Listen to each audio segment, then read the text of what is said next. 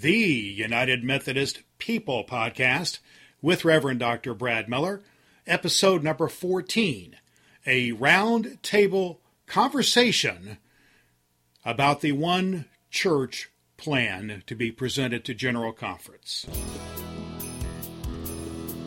Hello, this is Bishop David Bard from the Michigan area.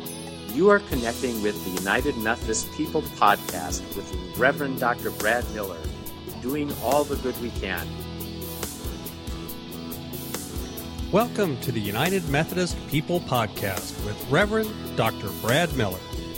Brad believes that strengthening the connection in the United Methodist Church is essential to accomplishing the mission of making disciples of Jesus Christ for the transformation of the world.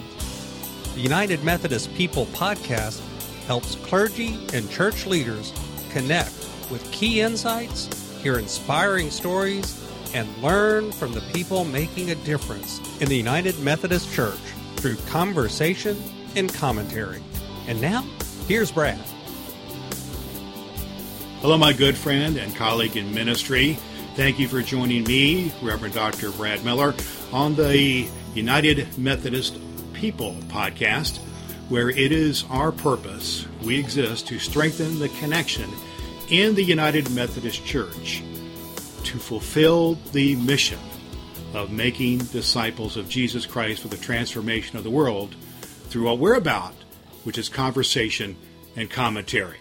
And today we're going to have a great conversation and some comments particularly about the One Church plan, which will be presented to General Conference in 2019. And we all know, if you're involved with the church at all, as I am, as a local church pastor in the Indianapolis, Indiana area, that the General Conference of 2019 will likely be a seminal moment for our United Methodist denomination as we approach the matter of human sexuality and the polity of the church in a very forthright manner. A report by the bishops has been done, the Commission on the Way Forward. So there will be 3 reports presented there to the General Conference of 2019. There is a traditional plan, one that adheres to the discipline very strictly. There is a conference plan which has 3 or 4 or maybe as many as 5 different modes that would be a part of that plan. And then there's the One Church plan, which puts everything under one umbrella, with individual churches and choices and clergy be able to make their individual choices about their own beliefs and their own standards of how to do church. It's kind of a complex matter, to be sure.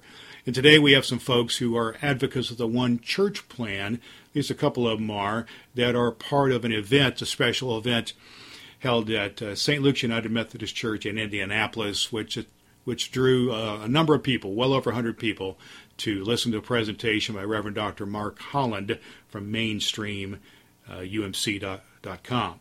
He was one of the participants in our roundtable conversation, along with Reverend Jerry Rairdon from First United Methodist Church in Noblesville, Indiana, who is organizing Uniting Methodist Indiana, which is an advocacy group for the One Church model, and also Reverend Jill Moffat Howard, pastor at Rosedale Hills United Methodist Church in Indianapolis. She is a delegate, an alternate delegate to the General Conference, and so she is very involved with this whole process. We did want you to know that if you like what you hear here on the United Methodist People Podcast, we do have other episodes that you can listen to at UnitedMethodistPodcast.com. We have interviewed several bishops, for instance, and other folks who are deeply involved with the church. Good news in the church and dealing with conversations about our concerns in the United Methodist Church. So that's what we're here to do. And there's also a place there where you can get connected to get on our newsletter for the United Methodist People Podcast. We have a free gift, a downloadable gift for you there called the Wesleyan Way, and you may enjoy that. And if you care to, it would be very helpful to us for you to share the news about the United Methodist Podcast in your network, either personally or through your social media, Facebook and so on, that you can do. And most important thing you can do probably is go over to iTunes and subscribe to the podcast on iTunes. You just type in United Methodist People Podcast in the search field, or my name, Brad Miller, and it'll pop up. And subscribe to the podcast and then rate us 5 stars if you can, and then if you think we deserve it, and a review, just a line or two. That helps other people find us, and of course pass it on along in your network. But we are here to strengthen the connection through conversation and commentary. We got a great in-depth conversation with 3 devoted servants of the church, as I know you are as well, a servant of God through the United Methodist Church. So let's get into our roundtable conversation on the One Church plan through the United Methodist People Podcast. Let's do that right now. Welcome and back to the United Methodist People Podcast with Reverend Dr. Brad Miller, where it is our mission to strengthen the connection through conversation and commentary. And that's exactly what we're doing here today, as we are having a round-table conversation around the issue of the way forward in the United Methodist Church. And pleased to have a conversation with 3 dedicated United Methodist clergy people who are coming together for an event at St. Luke's United Methodist Church in Indianapolis to discuss the way forward and to have some conversation around one of the particular approaches to the way forward, particularly the One Church plan. But today with us we have Reverend Dr. Mark Holland, who's the Executive Director of Main Street UMC, which is a leading advocacy group for the One Church model. And he's an elder in the Great Plains Conference United Methodist Church. He's been a pastor at the Trinity United Methodist Church, Trinity Community United Methodist Church in Kansas City for about 19 years.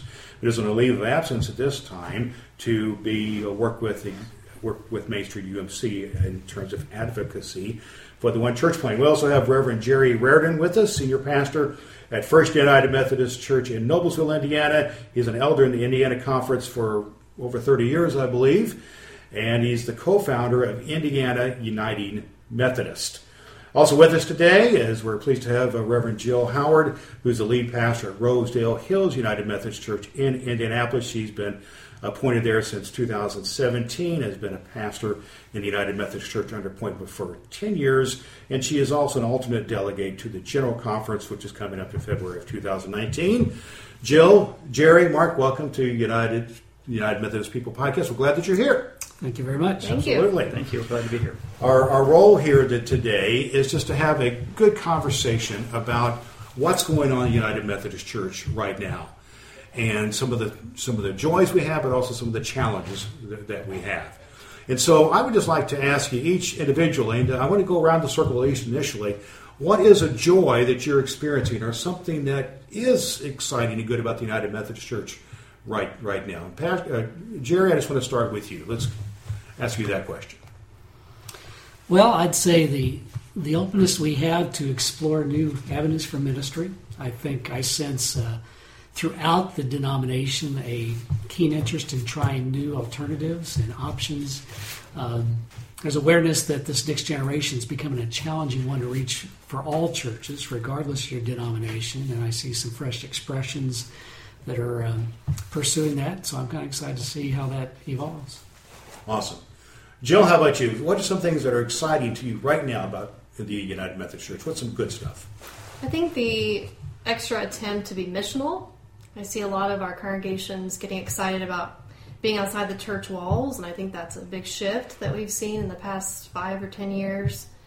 And trying to reach young people, but also people who are different than our churches might be, reaching out to refugee populations, different parts of our communities that are in need, that kind of thing. Also, I see excitement around people wanting to hear a biblical message that is also relevant to today. I think that's getting people excited about Jesus Christ again. That's awesome. Mark, I want to ask you the same question. What's exciting to you right now about the United Methodist Church? Well, if we come very immediate, I think there's a real conversation going on in the United Methodist Church about what really matters. And I think talking about the missional importance of the church, the global nature of the church, there's a lot of folks in the pews who have not all been tuned in for a variety of reasons to what goes on globally with the United Methodist Church and all the exciting ministries we have around the country. And it really depends church by church how tuned in people are to that. But I think there's a growing awareness in this season of the church right now that there's a lot at stake, and really a recognition of how important the ministries we have are, and how we can continue to work those work out our current issues so that we can continue to do the great ministry that we're doing. Well, Mark, you mentioned the season that we're in right now, that there are some opportunities there for some good things to happen, but we live at a time when there's a lot of things happening. So I just kind of open this question here. What are some of the things about the season we find in our church right now that's breaking your heart? It's just kind of a real heaviness, a real concern there. I just want to put that out to anyone who wants to share on that one.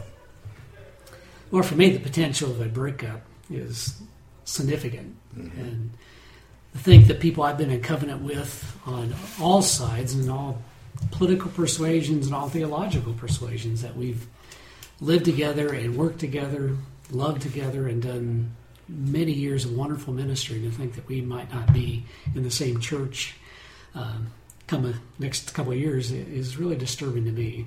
So I'm looking forward to finding some way that we can keep the church together as best as we can. And that's part of the reason why we're here, to have a conversation around that. Yeah. Mm-hmm. Jill, you have any thoughts what's kind of breaking your heart these days about what's going on in the church?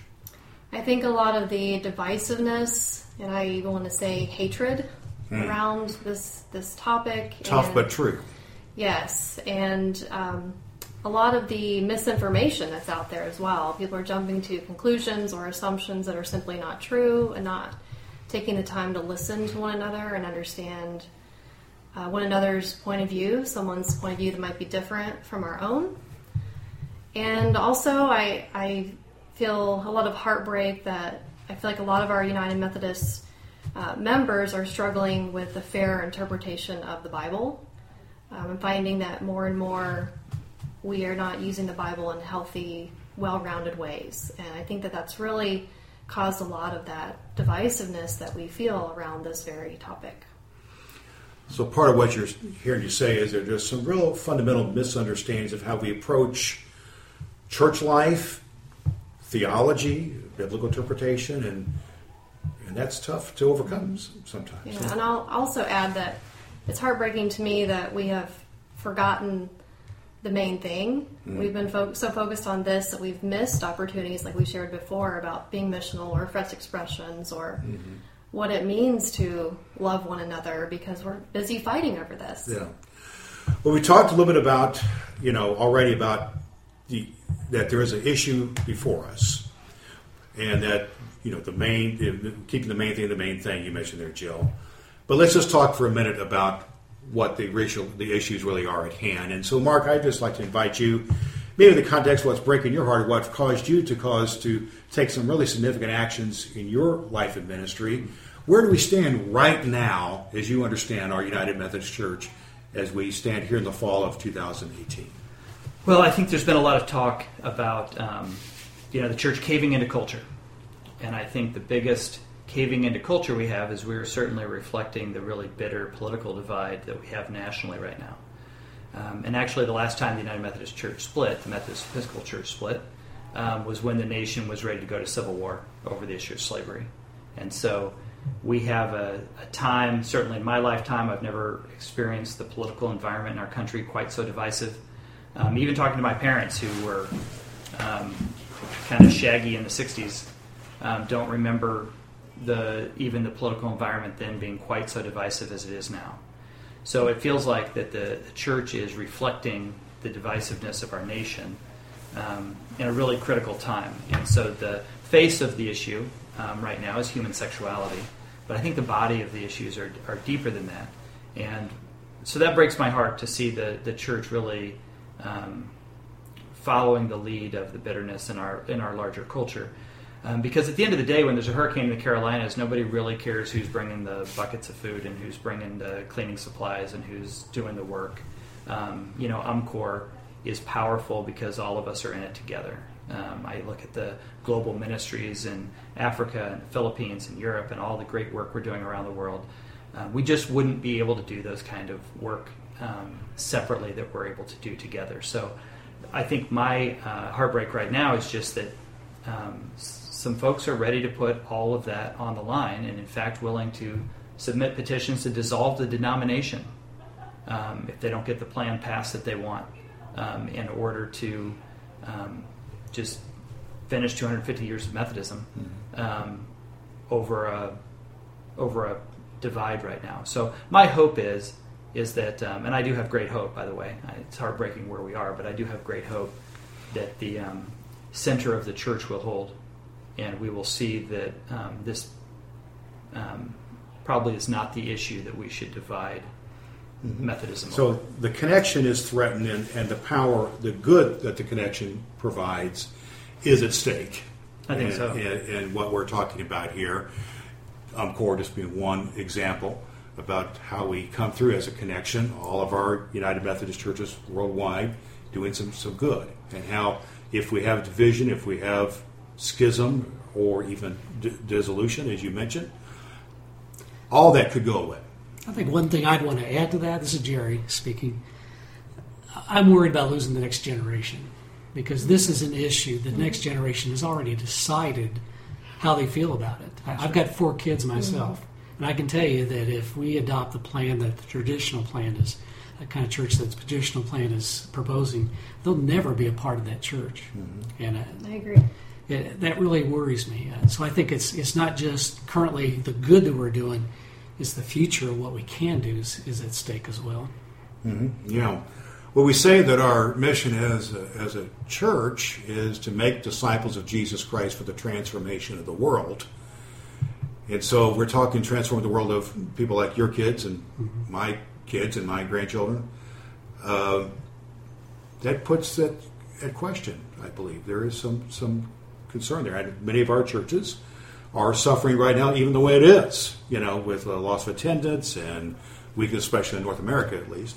But I would like to come back a little bit, just to get just a little bit more foundation. And Mark, I'd like you to speak to this if you would. Right before us right now, just the situation church right now is we have a general conference coming up in February of 2019. And there's before us 3 plans that we basically are dealing with.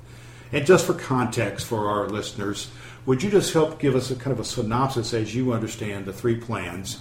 And then we'll talk a little bit why some of us here are advocates of one plan over another.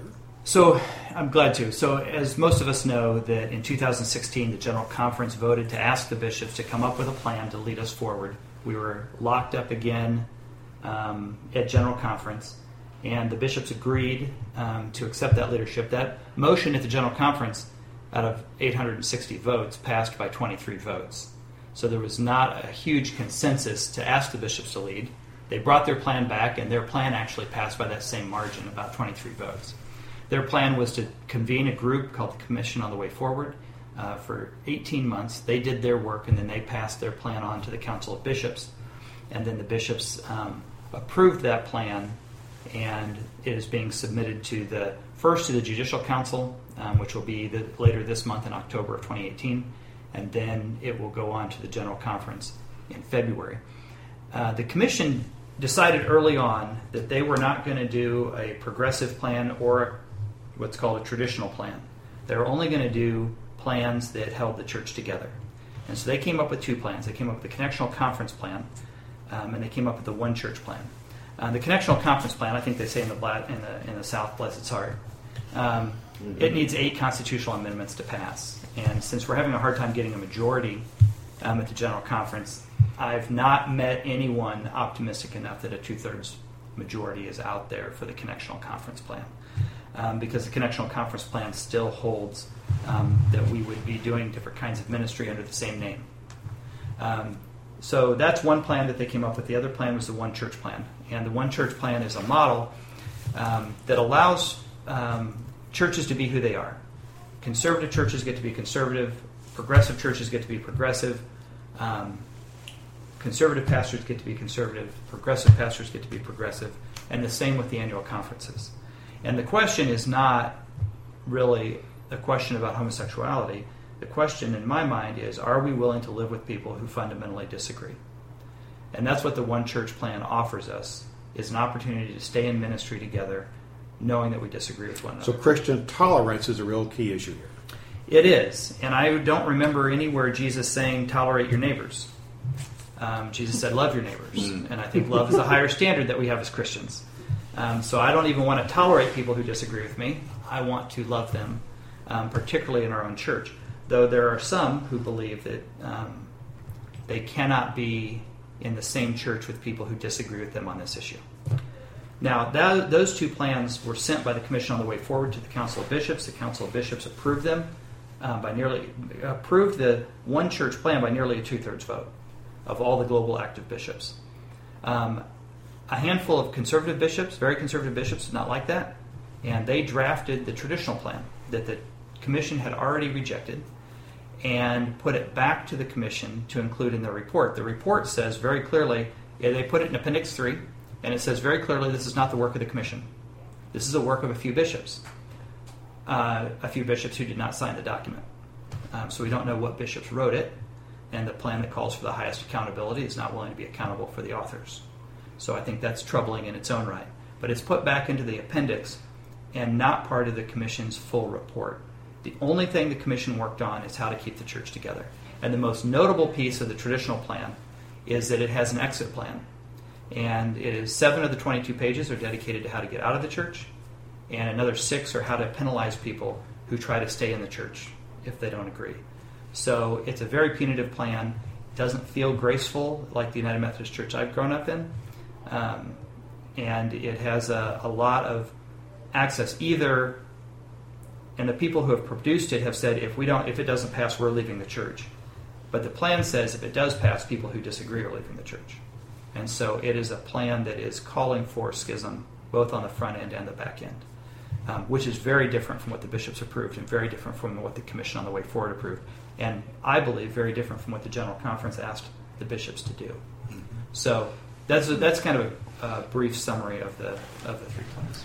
And of course, the issue for many folks is the biblical issue and interpretation of what the Bible says on issues of homosexuality and other things here that we have before us, because some people are saying that we cannot be a part of a church that doesn't believe the way I believe biblically. Right. How do any of us, I want to just throw this out to the 4 of us here, how do any of us deal with some of the challenging parts biblically that are before us in terms of how do we understand this issue of grace and this issue of God's love, tolerance, if you will, as opposed to some of the troubling passages in the Bible that are at the heart of the matter here? Well, I can speak as a young clergy woman and say that I think that if we can't find ways to believe that God is bigger than the words on the page, then we're in trouble. We ordain women in the United Methodist Church. We have split over slavery. We don't see divorce necessarily an issue where people are asked to leave, or we condemn people who are divorced. And yet we are focusing on texts that are written at a certain place and a certain time for a certain reason. And we have really hit those hard in a way where we're using the Bible as a weapon. And I think that that's what we need to try to overcome and realize that there is room for interpretation in many directions where we see God's grace having the final say over those difficult texts. Because I wouldn't be standing here today if generations before me didn't wrestle with the same kind of scriptures that we're talking about now around human sexuality. Indeed, and if we just want to talk about inerrancy of Scripture and so on, there are just a lot of troubling things, particularly in the Old Testament, of murder and mayhem and all kinds of terrible things that have gone on there that need to be dealt with. Let's talk for a second about where at least some of us in this conversation see or advocate the one church plan. What do you see? For instance, Jerry, I know you've created a group in the state of Indiana, and it's called the Indiana United Methodist. Is that correct? Did I get that right? We refer to Uniting Methodist Indiana. Uniting Methodist Indiana. It's a little more hip, I think. Yeah, well, that is much hipper. Awesome. My communication specialist came up with that. So yeah. I want you to speak to that for a second. What motivated you to do that? What are you looking to accomplish? We want to get to what Mark's working on in his group as well. Well, I felt moved by God when I came out of our annual conference. I was just disturbed how politicized it seemed to be, and that those who were organized were just reflecting one perspective. And I thought, if we don't stand up, this is the way it's going to be. And I thought, I've got to try.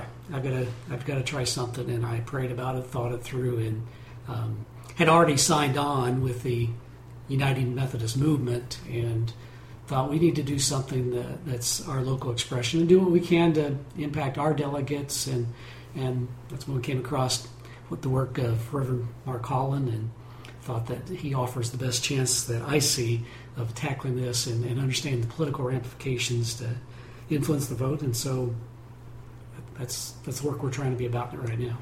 And it is an advocate for the one church plan that Mark has unpacked a little bit here.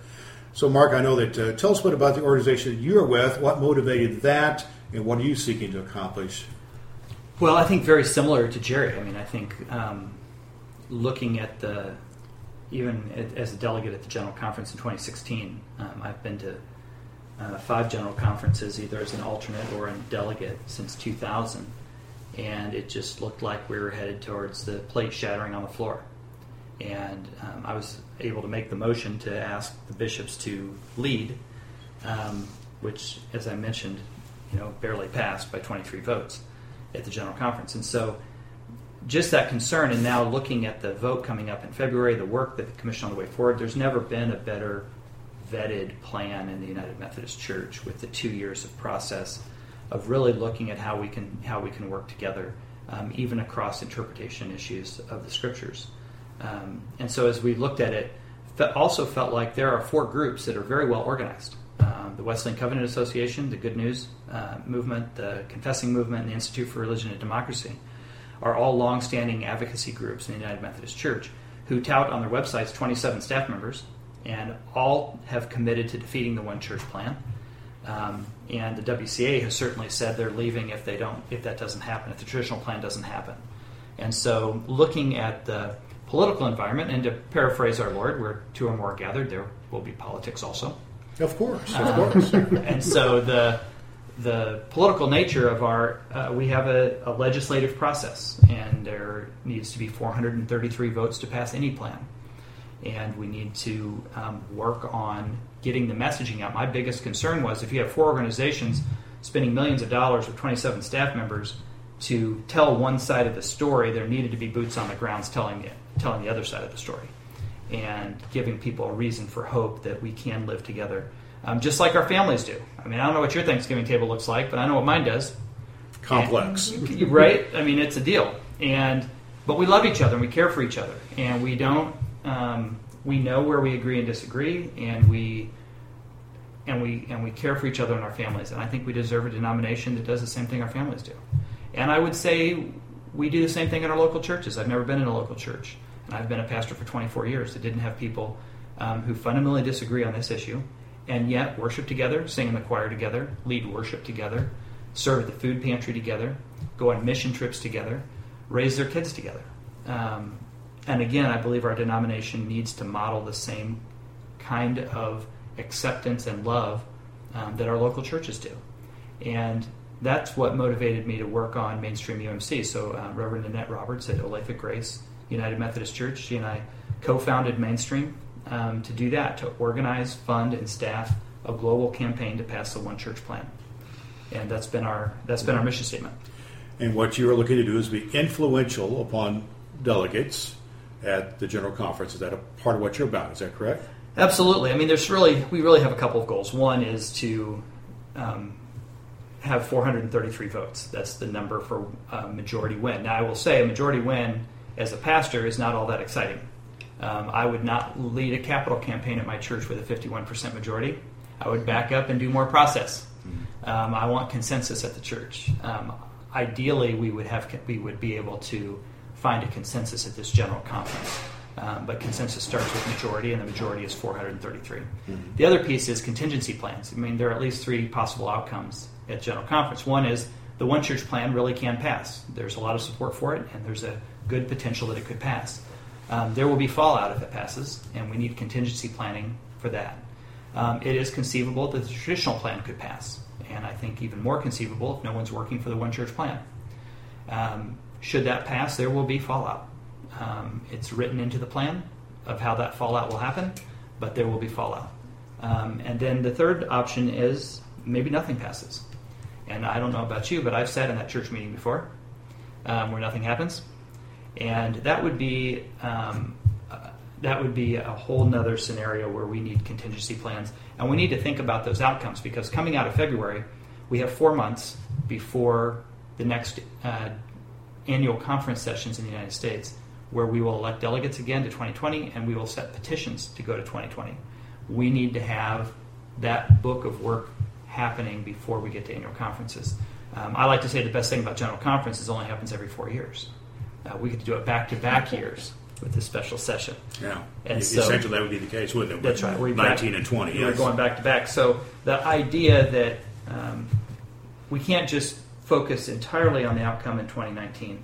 We also have to be looking ahead and building the coalitions of people who want to be united for the mission of making disciples of Jesus Christ for the transformation of the world, and to have contingency plans for the variety of possible outcomes at General Conference. Appreciate that. One of the reasons I wanted to get your comments, Mark and Jerry, before I turn to Jill, is because Jill is a delegate, an alternate delegate to the General Conference. So, Jill, I'd just like for you to reflect with us, if you will, about what are you listening to? What kind of influences are playing on you in terms of your vote, your potential vote here?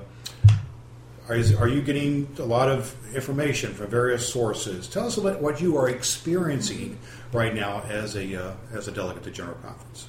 Well, it's interesting that I am the first reserve or alternate delegate, because I'm in a strange situation where I am part of the team, I attend the meetings, and yet it's up in the air or even unlikely that I'll actually be able to be on the floor having a vote. So I have... But yet you got to be prepared, don't you? Correct. Yes. But I'm in a position of really, first of all, praying for the delegation, praying over the delegation, listening, and really trying to get kind of a balcony view of where we are as a delegation. And I feel like the mood in the room is serious, and at times sad, and at times hopeful, and at times feeling like we are coming from all different perspectives and places, and yet trying to work together to at least talk with each other. And I think that's been something we've been working on. As we are going through this process, I think the most communication we get is honestly from people within Indiana who want to voice their opinion. So we have a delegation email that anyone can send us an email, and it goes to each one of us. And we've had a pretty fair amount of people who are all over the spectrum. Some are just asking us questions, but some you say like you mean like local church folks, yes, or other clergy, or this type of thing? I would say it's mostly local church lay people. Okay. Some clergy as well. Okay. And we've pretty much seen all the arguments before, nothing too new, but we see kind of I think an uptick in people who are just really passionate about, I want you to hear my perspective, and I hope you'll take it to heart. And by the way, we're praying for you, which is great. I don't know if at this point any of the delegates are being necessarily swayed anyway. I would hope we are all in prayer and deep discernment. So I'm not sure what it would take for the delegation or anyone on it to do a 180 at this point. However, I do pray daily that each of our delegates has an open heart to hear the voices that we are hearing. What's touched you? You mentioned emails and phone calls and so on. Has there been any particular story or any particular situation, either through that means or some other, that has touched you in this process, that's moved your heart? As a delegate, or through the questions people have asked? Or either. Just how this has impacted you. You're in the middle of all this, is what I'm getting at. You're in the middle of this situation here. I just want to know what's touching your heart, Jill. What's touching my heart is that I really do feel like the delegation is in deep discernment and prayer. I really do. And even so it's a spiritual experience. Yeah, even though we all come from different understandings and we don't all agree, I think that sense of the Spirit is there. And as far as the voices we're hearing, the most influential on me has been those who are really writing their personal story. One email we got was from a United Methodist woman who at one point was a clergy person and had to surrender her credentials to marry her longtime partner.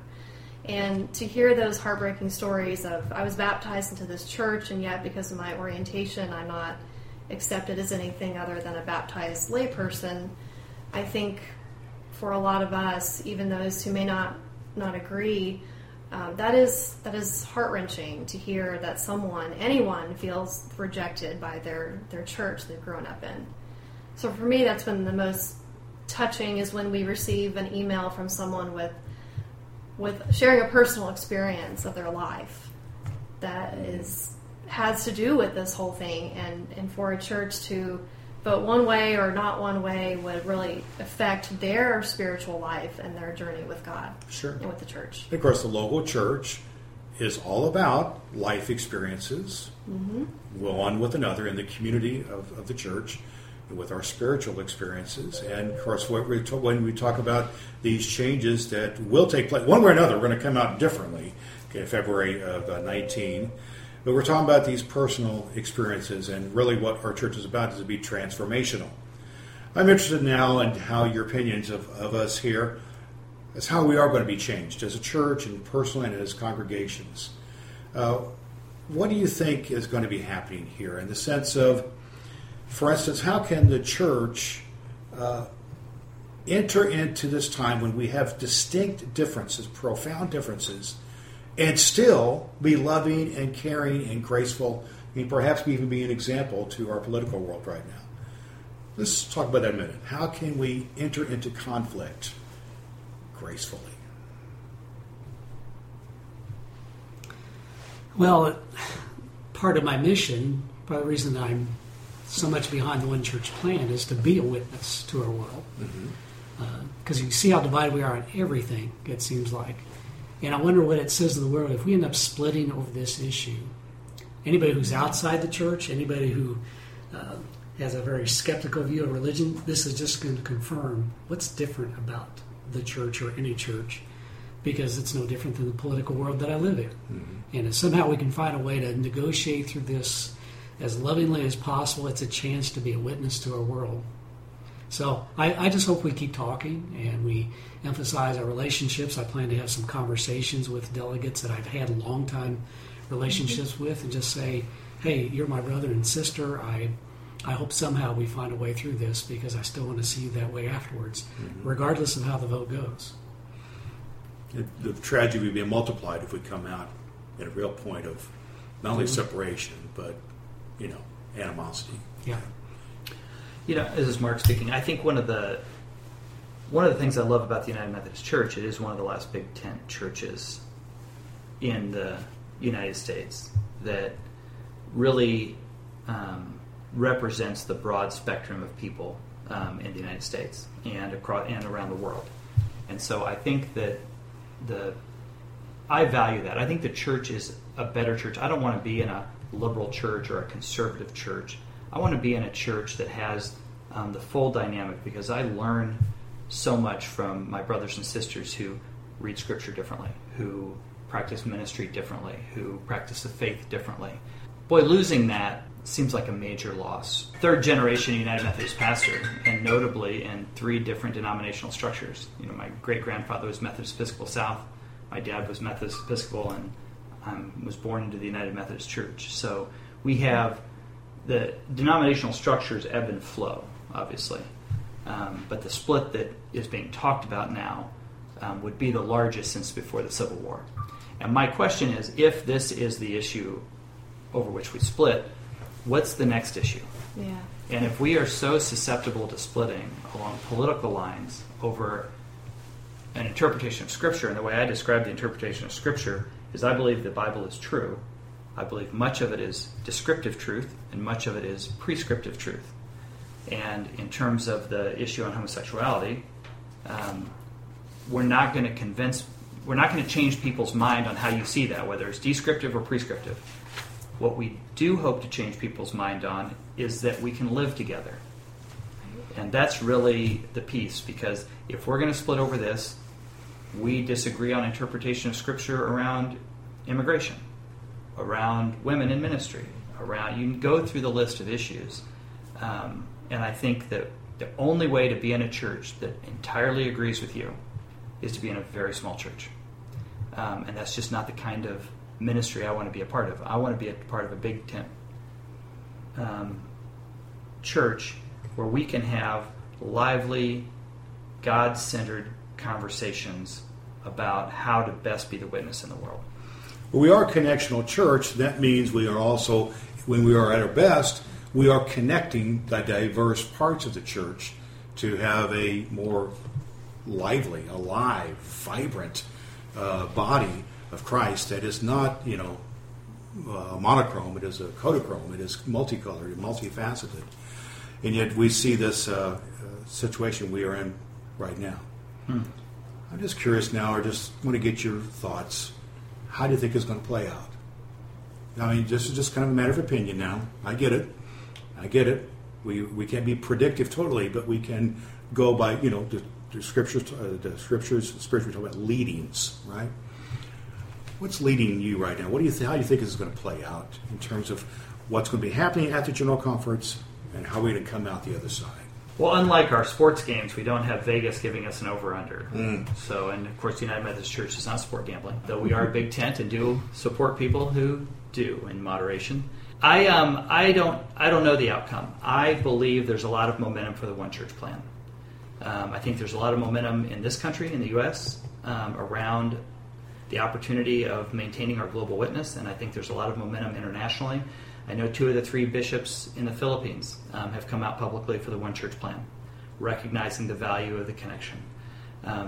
West Europe splits east-west, similar to how the U.S. splits north-south, and Western Europe is much more aligned with northern parts of the United States, and Eastern Europe is more aligned in their thinking on this issue with the southern part of the United States. But there's support in Europe, and even in Africa, while I would say Africa pretty unanimously is not supportive of the issue of homosexuality. And in part, many of our churches are in countries where homosexuality is illegal, and in some places punishable by death. So it's literally a life and death issue. It's literally a life and death issue in some places. We should deal with that instead. That's right. So that's and we can bear great witness to that. But I also think that the One Church plan does not affect the international church.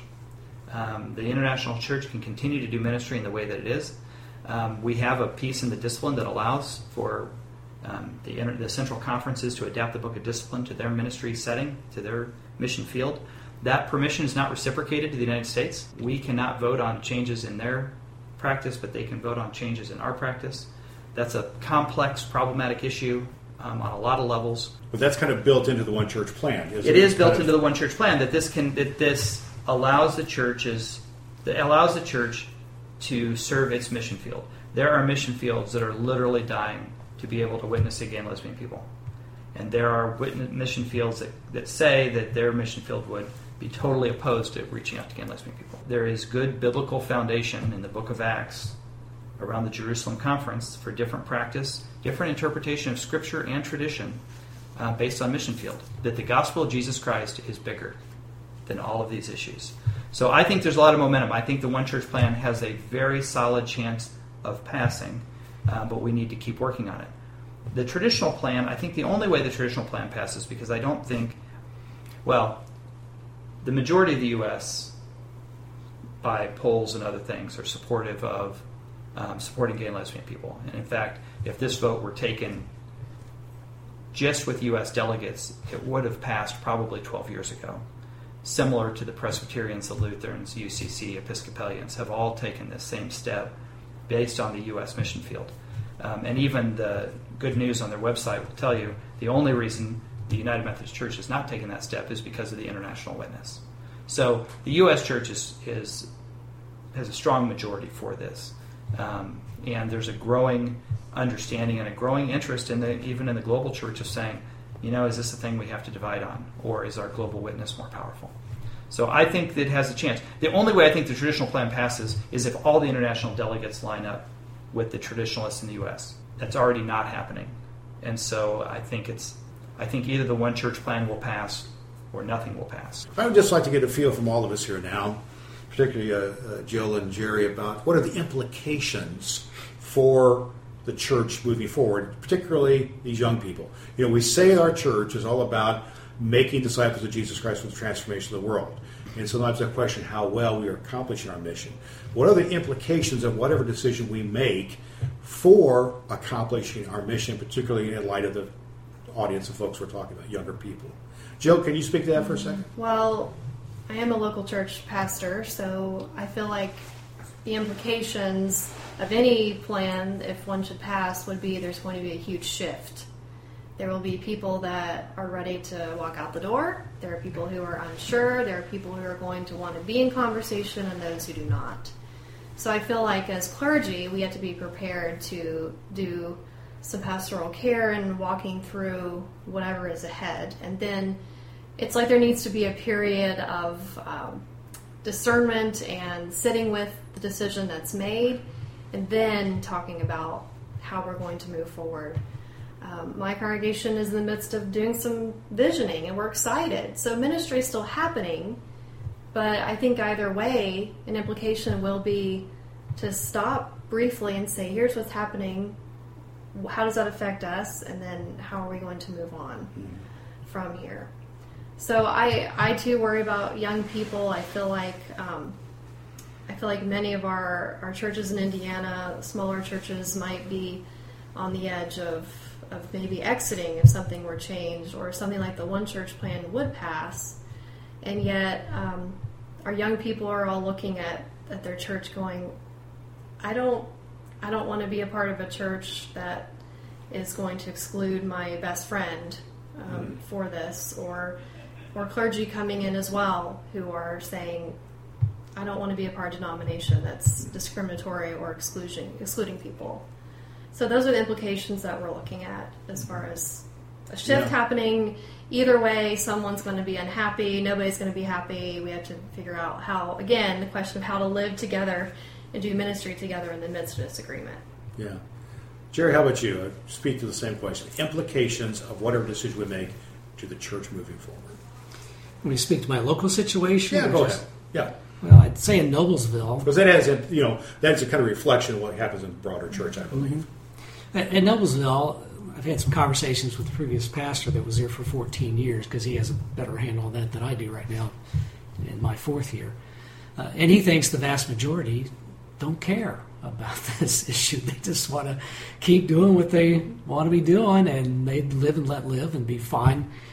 Whichever way we go, I'll probably lose some people on each side, one way or the other.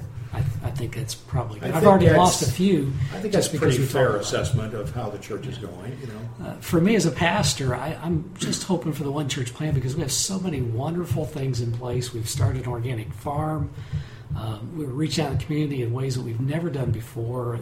We've got an incredible reputation in the community as being that church that is out there doing things. And I just hate to see that momentum slowed by that. I think that's what will happen. And that's the fear we have, I'll speak for myself here, is that something can happen here that could really just harm the connection. I'm not even talking denominationally now, but the connection we make evangelistically and missionally. But just one more thing I'm going to invite all of us to speak to here. And this is, we started our conversation, what kind of excites you about United Methodist Church and where are you at right now about it? But let's just talk for a minute about what you feel are signs of hope moving forward. What can we look forward to, particularly if we are having some connection or conversation with people just coming into the church, whether it's clergy people or lay people who are considering a connection to Christ through the United Methodist Church. What are some signs of hope moving forward? Mark? Well, I would tie this into the last question about the implications. I have a lot more hope with the one church plan than I do with the traditional plan. The traditional plan passes. Every annual conference in the connection within 1 year must certify about where their position is on this, or begin the process of leaving the denomination. So this discussion at annual conference is going to come front and center to every annual conference within the next year after this vote. Now, the annual conference does not have to certify that they believe Jesus Christ is our Lord and Savior. They only have to certify about where they stand on homosexuality. Every bishop has to certify. Every member of the Board of Ordained Ministry has to certify. Again, not about issues of faith, but about issues of homosexuality. So I have the traditional plan pushes this conversation down into the annual conferences and the clergy immediately. I have much more hope with the one church plan. For the one church plan, 95% of our churches, it's not even going to be a blip on the radar screen. Rural Kansas and Nebraska and the Great Plains where we are, we have 1,000 churches in the Great Plains. And for the vast majority of churches, the default is that, and it requires no vote. If the traditional plan passes, the conferences don't have to do anything, and the default is there's no gay weddings at the churches. If a church wants to do a gay wedding, then they can vote to do so. Well, I'm just telling you, 95% of the churches in Kansas and Nebraska, no gay people are asking to get married there. So there's nobody's, it's not even going to come up. But the churches for whom that's important are going to take that action.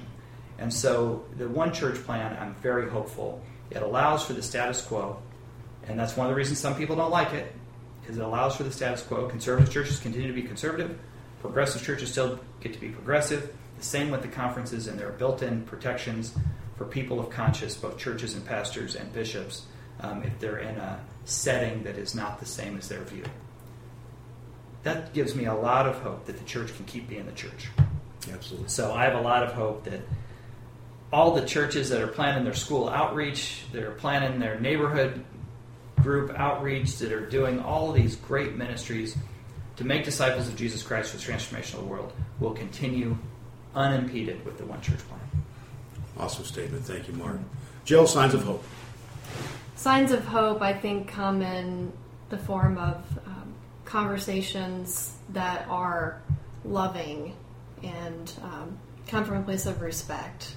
I know that the commission read the Anatomy of Peace as well as our delegation, and that's a good groundwork for us to say in our divided culture we're in right now, politically as well, to say, remember, that person that you're disagreeing with is also a human being. And to really get a chance to sit down with that person and talk to them in a way that's not over social media or in an attacking manner, but really trying to get, as the book calls it, a heart of peace. So I have seen many people try to have and have succeeded in having a heart of peace around any difficult topic, any divisive topic. And so that gives me hope that in the midst of all the divisive stuff we have, and even in times the hatred I have seen from all sides, where people are willing, with enough prayer and peaceful mindedness, to sit down with each other and love one another and continue to do ministry together. So that's signs of hope to me, is our safe spaces to have those conversations where each person leaves feeling like they're still friends, that they love and respect one another, and that churches are continuing their ministries, doing visioning, celebrating a baptism or a profession of faith.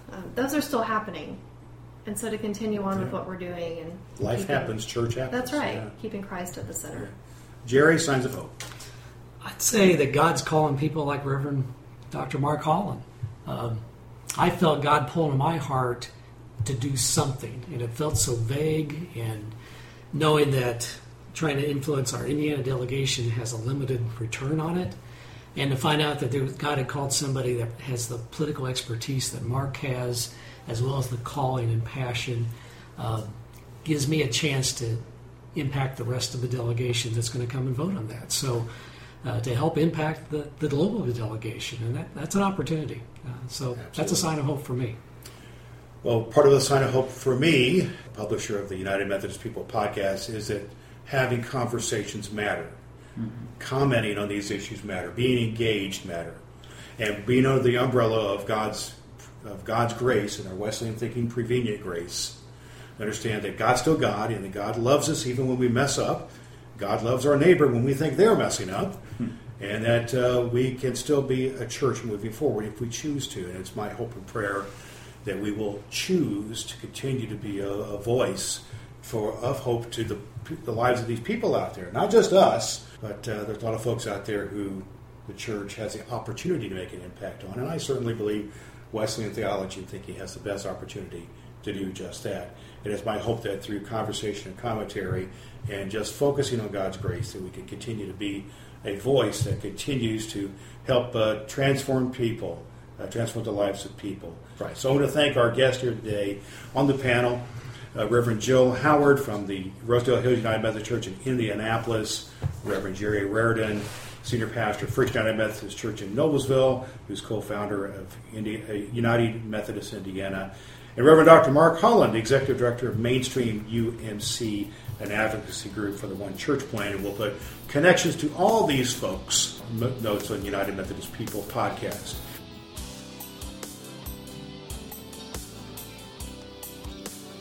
I think my friend and colleague, you'll join me in affirming that was an awesome conversation that I was able to participate in with Joe Moffat Howard, Pastor Joe Moffat Howard from Indianapolis, Reverend Jerry Rairdon from Noblesville, Indiana, with Uniting Methodist Indiana, and Reverend Dr. Mark Holland from Kansas City, Kansas, with mainstreamumc.com.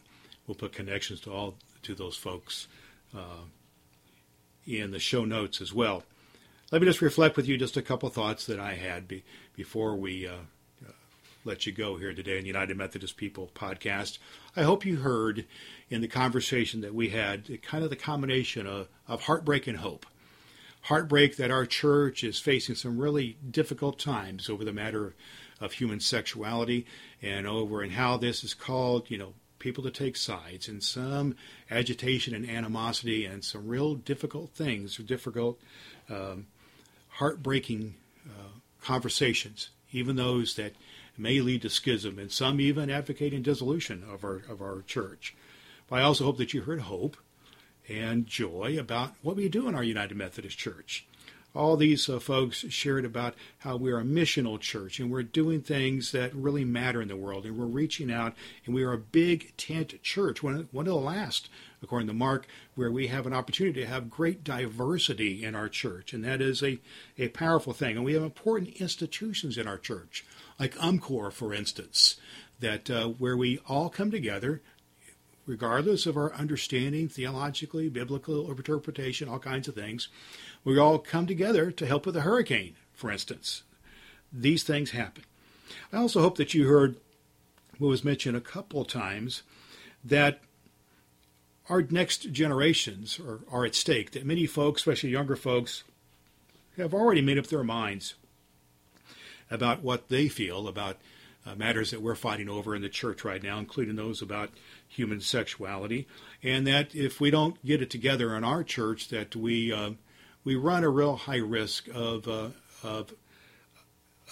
excluding not only folks who are mentioned and directly in our conversations about human sexuality, but many other people too, who have other concepts and thinking about how they do life.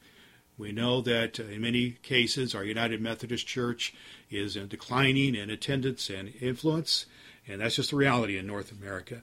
And this is one concern that was raised by our panel here today. It's the belief that from this panel, for the most part, that the One Church Plan helps the church to continue to fulfill our mission to serve our world, and is the best way to go in terms of that, and that the diversity is a positive, and that we can maintain a global witness, and there is value in the connection. There was a lot of conversation about the church, the diversity of church, and lots of pressures from those who are advocates of the traditional plan, for instance, and some of the dynamic and tension between the African church and the United Methodist Church and other parts of the world. That's part of our conversation, and it's part of the complexity of this matter that I invite you to get on the websites, get in on UMC.org and other places, and explore this matter for yourself. And let's be involved with conversation and commentary about this in our world, because it's an important thing to do. We also talked a little bit about whether we're going to be a descriptive church or a prescriptive church. Descriptive in terms of the scriptures and so on, to kind of describes the situation at hand, or prescriptive in terms of how that has implications to us right now. And part of our split of the church is not only about matters of human sexuality, it's about deeper matters of this, how we see church.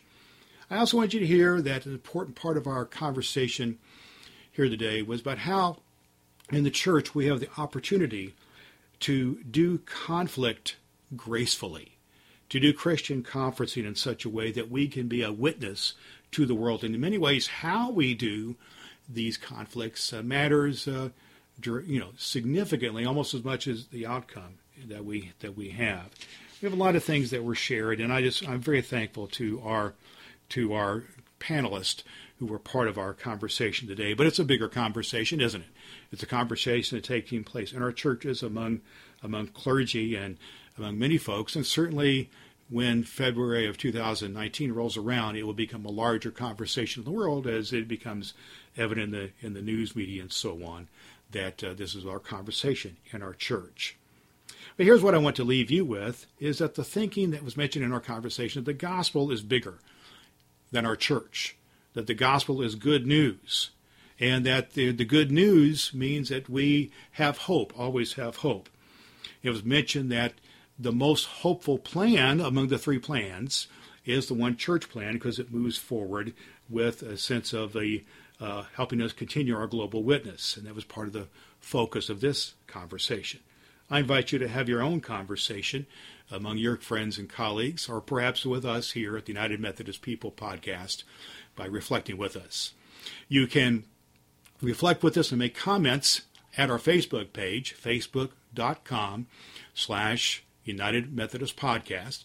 We also have some other things there, videos and so on. A video of Mark Holland's presentation in Indianapolis, for instance, is there on the Facebook page, as well as our back episodes of the podcast are there, and you can make your comments there too. Maybe we can have some conversation there on the Facebook page. You can always find us at UnitedMethodistPodcast.com. Go there and you can check out the back episodes. You can sign up for our newsletter and be a part of what we're doing here at United Methodist People Podcast with Reverend Dr. Brad Miller. I'm a local church pastor who cares deeply about the church, as you do as well, because we want to see us fulfill our mission of making disciples of Jesus Christ for the transformation of the world, and we can do so, among other things, through great conversation and commentary. We'll see you again soon here on the United Methodist People Podcast. And until then, I just leave you with the good words from John Wesley, which I invite you to take to heart. Do all the good you can, by all the means you can, in all the ways you can, in all the places you can, at all the times you can, to all the people you can, as long as ever you can. Thanks so much for listening to the United Methodist People Podcast with Reverend Dr. Brad Miller. You can continue the conversation and commentary about strengthening the connection in the United Methodist Church to accomplish our mission of making disciples of Jesus Christ for the transformation of the world. Visit the United Methodist People Podcast on the web at UnitedMethodistPodcast.com and connect at Facebook.com/United Methodist Podcast. And always do all the good you can.